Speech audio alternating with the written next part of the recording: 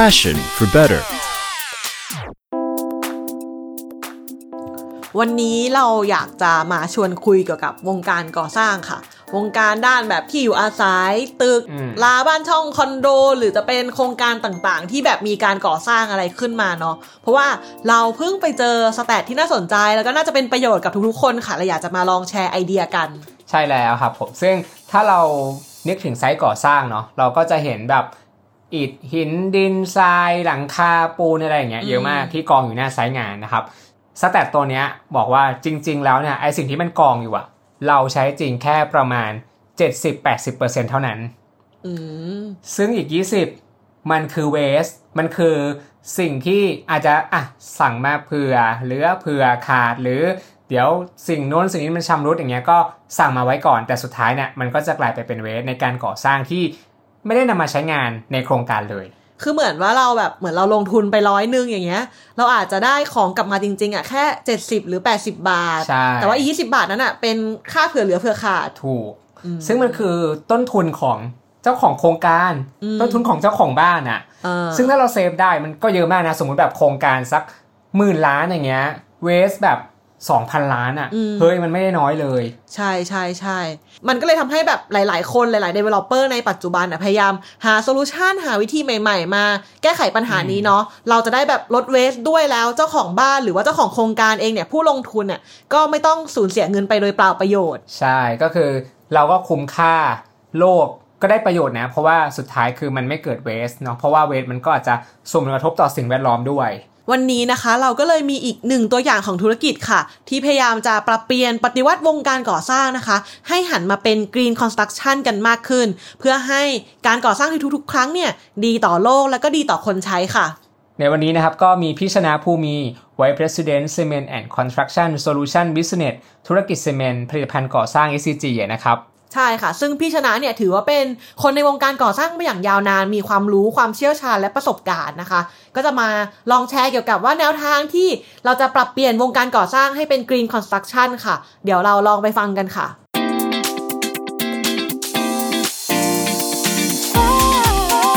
Passion for better สวัสดีนะฮะวันนี้ก็เป็นโอกาสที่ดีที่เราได้มานั่งคุยกันนะว่าตัว Green Construction ของ CPAC เนี่ยจะไปในทิศทางใดบ้านเราเนี่ยเศรษฐกิจที่ประมาณสัก 9% เนี่ยของ GDP เนี่ยเป็นอุตสาหกรรมก่อสร้างแล้วก็ปัญหาที่เราเจอคือว่า PM 2.5 เนี่ยเกิดขึ้นทุกปีนะครับแล้วก็มีเรื่องของตัว waste จากการก่อสร้างอันนี้ประมาณสัก 10-30% ก็ขึ้นอยู่กับว่าการบริหารจัดการเนี่ยเป็นยังไงนะครับส่วนเรื่องที่เป็นปัญหาระดับโลกก็คือเรื่องของ global climate change นะฮะที่มีการปล่อย CO2 ในระดับค่อนข้างสูงจากสิ่งเหล่านี้ที่เรามองเนี่ยรวมถึงปัญหาเรื่องการขาดแคลนแรงงานแล้วก็ผลกระทบจากเรื่องโควิดเนี่ยเรามองว่าถ้าเราเพิ่มประสิทธิภาพของอุตสาหกรรม construction solution ที่อยู่ในบ้านเราเนี่ยให้ดีขึ้นนะฮะโดยการหมุนรอบประสิทธิภาพลดเวสเป็นเวลนะครับแล้วก็ใช้ดิจิทัลไซเชันเรื่องเทคโนโลยีเข้ามาเนี่ยมันจะทำให้การเติบโตทางเศรษฐกิจเนี่ยสามารถที่จะมีการฟื้นตัวในช่วงโควิดเนี่ยหลังโควิดเนี่ยได้ดีนะครับส่วนเรื่องสิ่งแวดล้อมที่เราเห็นก็คือว่าทางด้านการบริหารจัดการทางด้าน Product ที่นำมาใช้เนี่ยของเราเองมีการนำ Product ที่เรียกว่า Hybrid Cement นะฮะอันนี้ก็ลด CO2 ไปได้ถึง 600,000 ตันต่อปีถ้าใช้ทั้งหมดนะครับส่วนภาคการนำเทคโนโลยีเข้ามาใช้ทางด้าน construction solution เนี่ยฮะมันจะช่วยให้เราสามารถที่จะสร้างตัว eco หรือ networking ให้มีการพัฒนาต่อยอดแล้วก็ยกระดับอุตสาหกรรมก่อสร้างบ้านเราได้นะฮะจากที่พี่ชนะเล่ามานะคะก็จะเห็นเลยว่ามีหลากหลายประเด็นที่ทำให้วงการก่อสร้างเนี่ยต้องเร่งปรับตัวรอช้าไม่ได้เลยเกี่ยวกับเรื่องนี้เนาะใช่แล้วครับผมก็เดี๋ยวมาฟังกันต่อดีกว่านะครับว่าเราเองเนี่ยจะมีส่วนร่วมในการแก้ไขปัญหานี้ยังไงได้บ้างซึ่งเรื่องของดิจิทัลเทคโนโลยีเนี่ยก็มีบทบาทสำคัญเหมือนกันจะเป็นยังไงเดี๋ยวไปฟังกันต่อได้เลยครับคือตัวโซลูชันที่เราใช้เนี่ยตัว3ตัวนี้จริงๆเป็นแค่ tool 1 อันที่เรานำมาลีดตัว เทคโนโลยีในการก่อสร้างนะฮะตัวโดรนเองเนี่ยเราก็เลเวอเรจจากองค์ความรู้ในโรงงานที่เราเรียกว่า Intrinsic Technology เราใช้โดรนตัวนี้บินในการดีไซน์หน้าเมืองนะฮะแล้วก็เราจะสังเกตว่าเวลาเราใช้โดรนบินเนี่ยส่วนใหญ่จะเห็นเป็นภาพแต่ของเราเนี่ยเวลาโดรนเขาบินเนี่ยเขาบินอยู่ตรงจุดเนี้ยเขาเห็นที่เรานั่งเนี่ยเวลาเขาย้ายไปอีกจุดเนี่ยระยะทางที่ภาพถ่ายที่เขาเห็นเอามาซ้อนๆกันเนี่ยเขาจะสามารถทำเป็นระยะเขาเรียกว่า Topo Mapping ก็คือเห็นความสูงความต่ำของพื้นที่ได้ทั้งหมดเขาจะสามารถบอกได้เลยว่าทิศทางการไหลของน้ำบนพื้นที่ที่เราไปบินเนี่ยอยู่ในทิศทางใดนะครับแล้วก็จะสามารถบอกระยะจริงที่เกิดขึ้นได้นะครับอันนี้เองเนี่ยก็เป็นต้นทางในการที่เราจะสามารถวางผังของโครงการไม่ว่าจะเป็นโครงการที่เป็นตึกขนาดใหญ่โครงการที่เกี่ยวข้องกับเรื่องของสมาร์ทฟาร์มมิ่งหรือแม้โครงการอินฟราสตรัคเจอร์ในเรื่องของการสร้างสะพานหรือถนนทั้งหลายแหล่อีกอันหนึ่งที่โดรนเนี่ยสามารถที่จะทำได้คือว่าระหว่างงานก่อสร้างเนี่ยเขาจะสามารถบินแล้วก็บอกได้ว่าความคืบหน้าโครงการ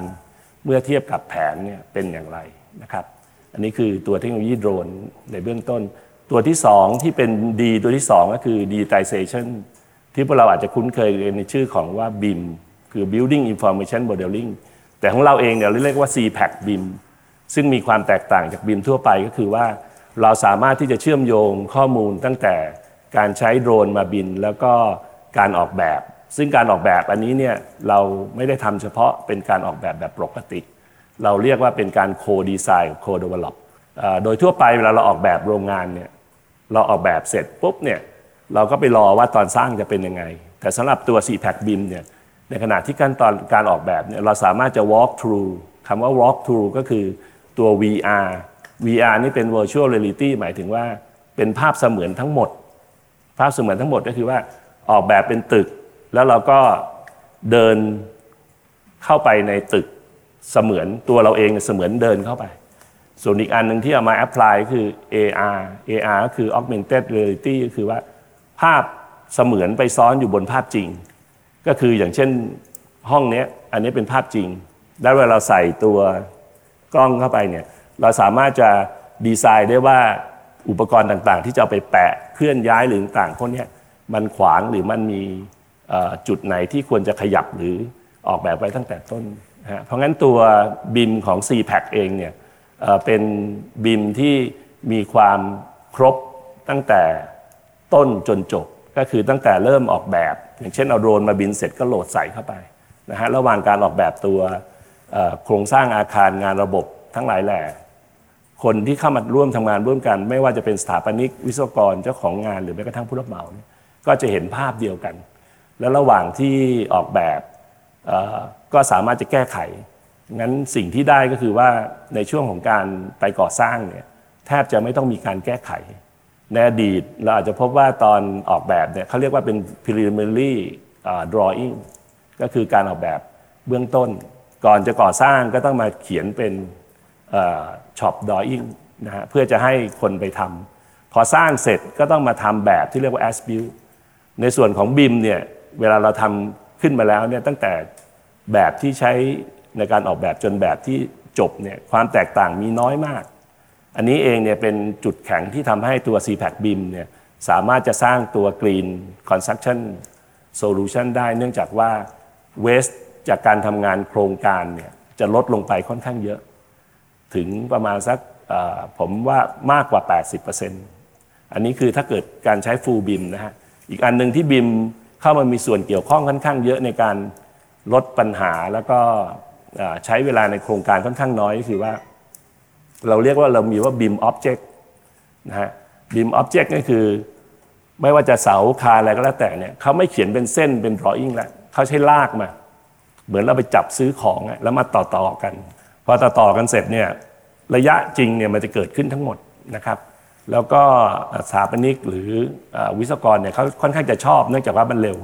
ตัวที่3เองเนี่ยนะฮะก็คือตัว 3D Printing ความพิเศษของ 3D Printing ก็คือว่า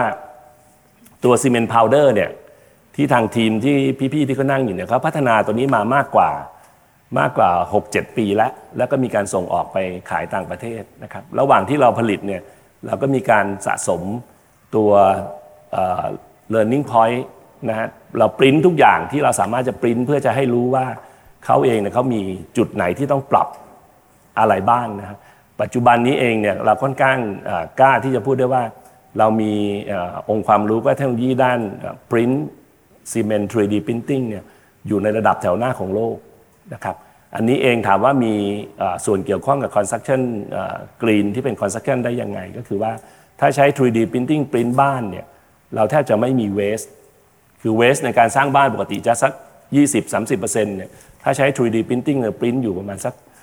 waste เหลืออยู่มันสักไม่เกิน10% หรือแทบจะไม่มีเลยอีกอันนึงที่เราใช้ 3D printing ไป print บนความซับซ้อนแล้วก็ช่วยทางด้านสิ่งแวดล้อมเพราะว่าอย่างที่เราบอกคือเวลาเรามองมุมเนี่ยเรามองเป็นแมทริกซ์เสมอก็คือมองทางด้าน product innovation ในขณะเดียวกันก็มองทางด้าน E ก็คือ environment นะครับเรามีการปริ้นตัวปะการังอันนี้คือปะการังซึ่ง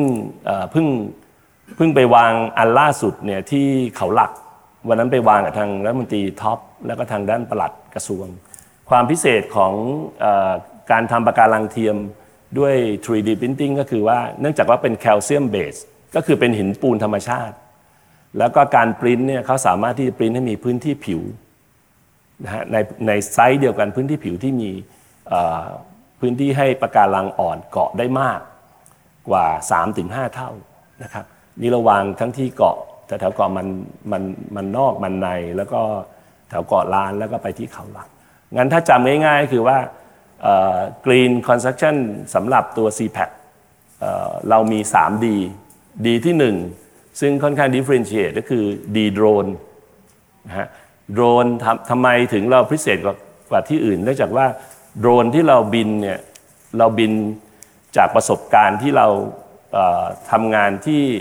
โรงงานนะฮะค่อนข้างใช้มาอย่างโชคโชนนะเพราะงั้นโดรนที่เราบินเนี่ยสามารถที่จะ apply ทั้งเรื่องซอฟต์แวร์เรื่องโทโปแมปนะฮะแล้วก็บินตรวจตอนทำเรื่องของงานก่อสร้างได้ดีตัวที่2คือ digitization นะฮะอยากให้จำคำว่า CPAC BIM เราประกอบไปด้วยเทคโนโลยีระดับโลกที่เราจอยก็คือตัว BIM Object นะฮะปัจจุบันก็ถ้าใครเซิร์ชเข้าไปดูก็จะพบ BIM Object Thailand อันนั้นคือช่องทางที่เราเตรียมแพลตฟอร์มไว้สำหรับตัว supplier แล้วก็ architecture รวมถึงพวกบริษัทต่างๆที่จะไปดึง object เหล่านี้มาใช้นะครับอันนั้นคือดีตัวที่2ส่วนดีตัวที่3อันนี้ถ้าใครอยากจะสร้างรีสอร์ทขนาดเล็กเป็นรูปอะไรน่ารักที่เรารู้สึกชอบนะเป็นอะไรก็ได้ที่เรารู้สึกว่า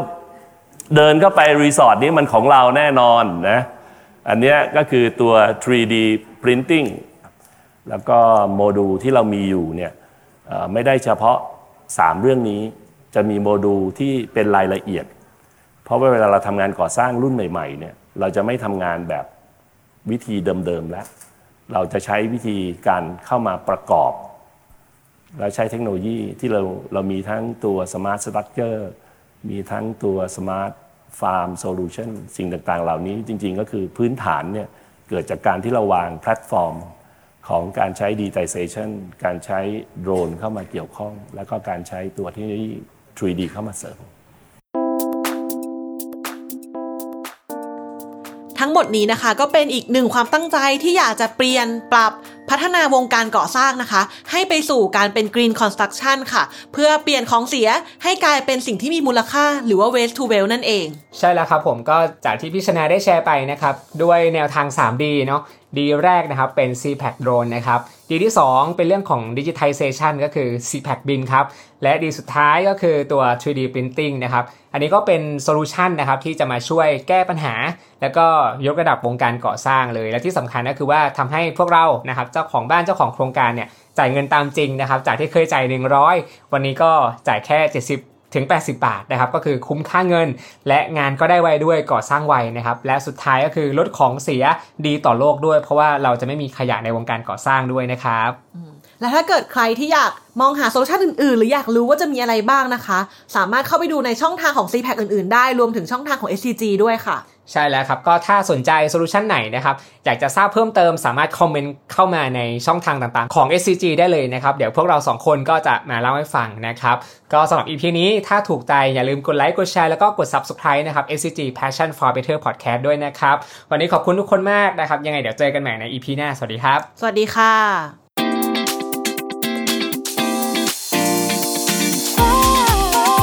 Passion for better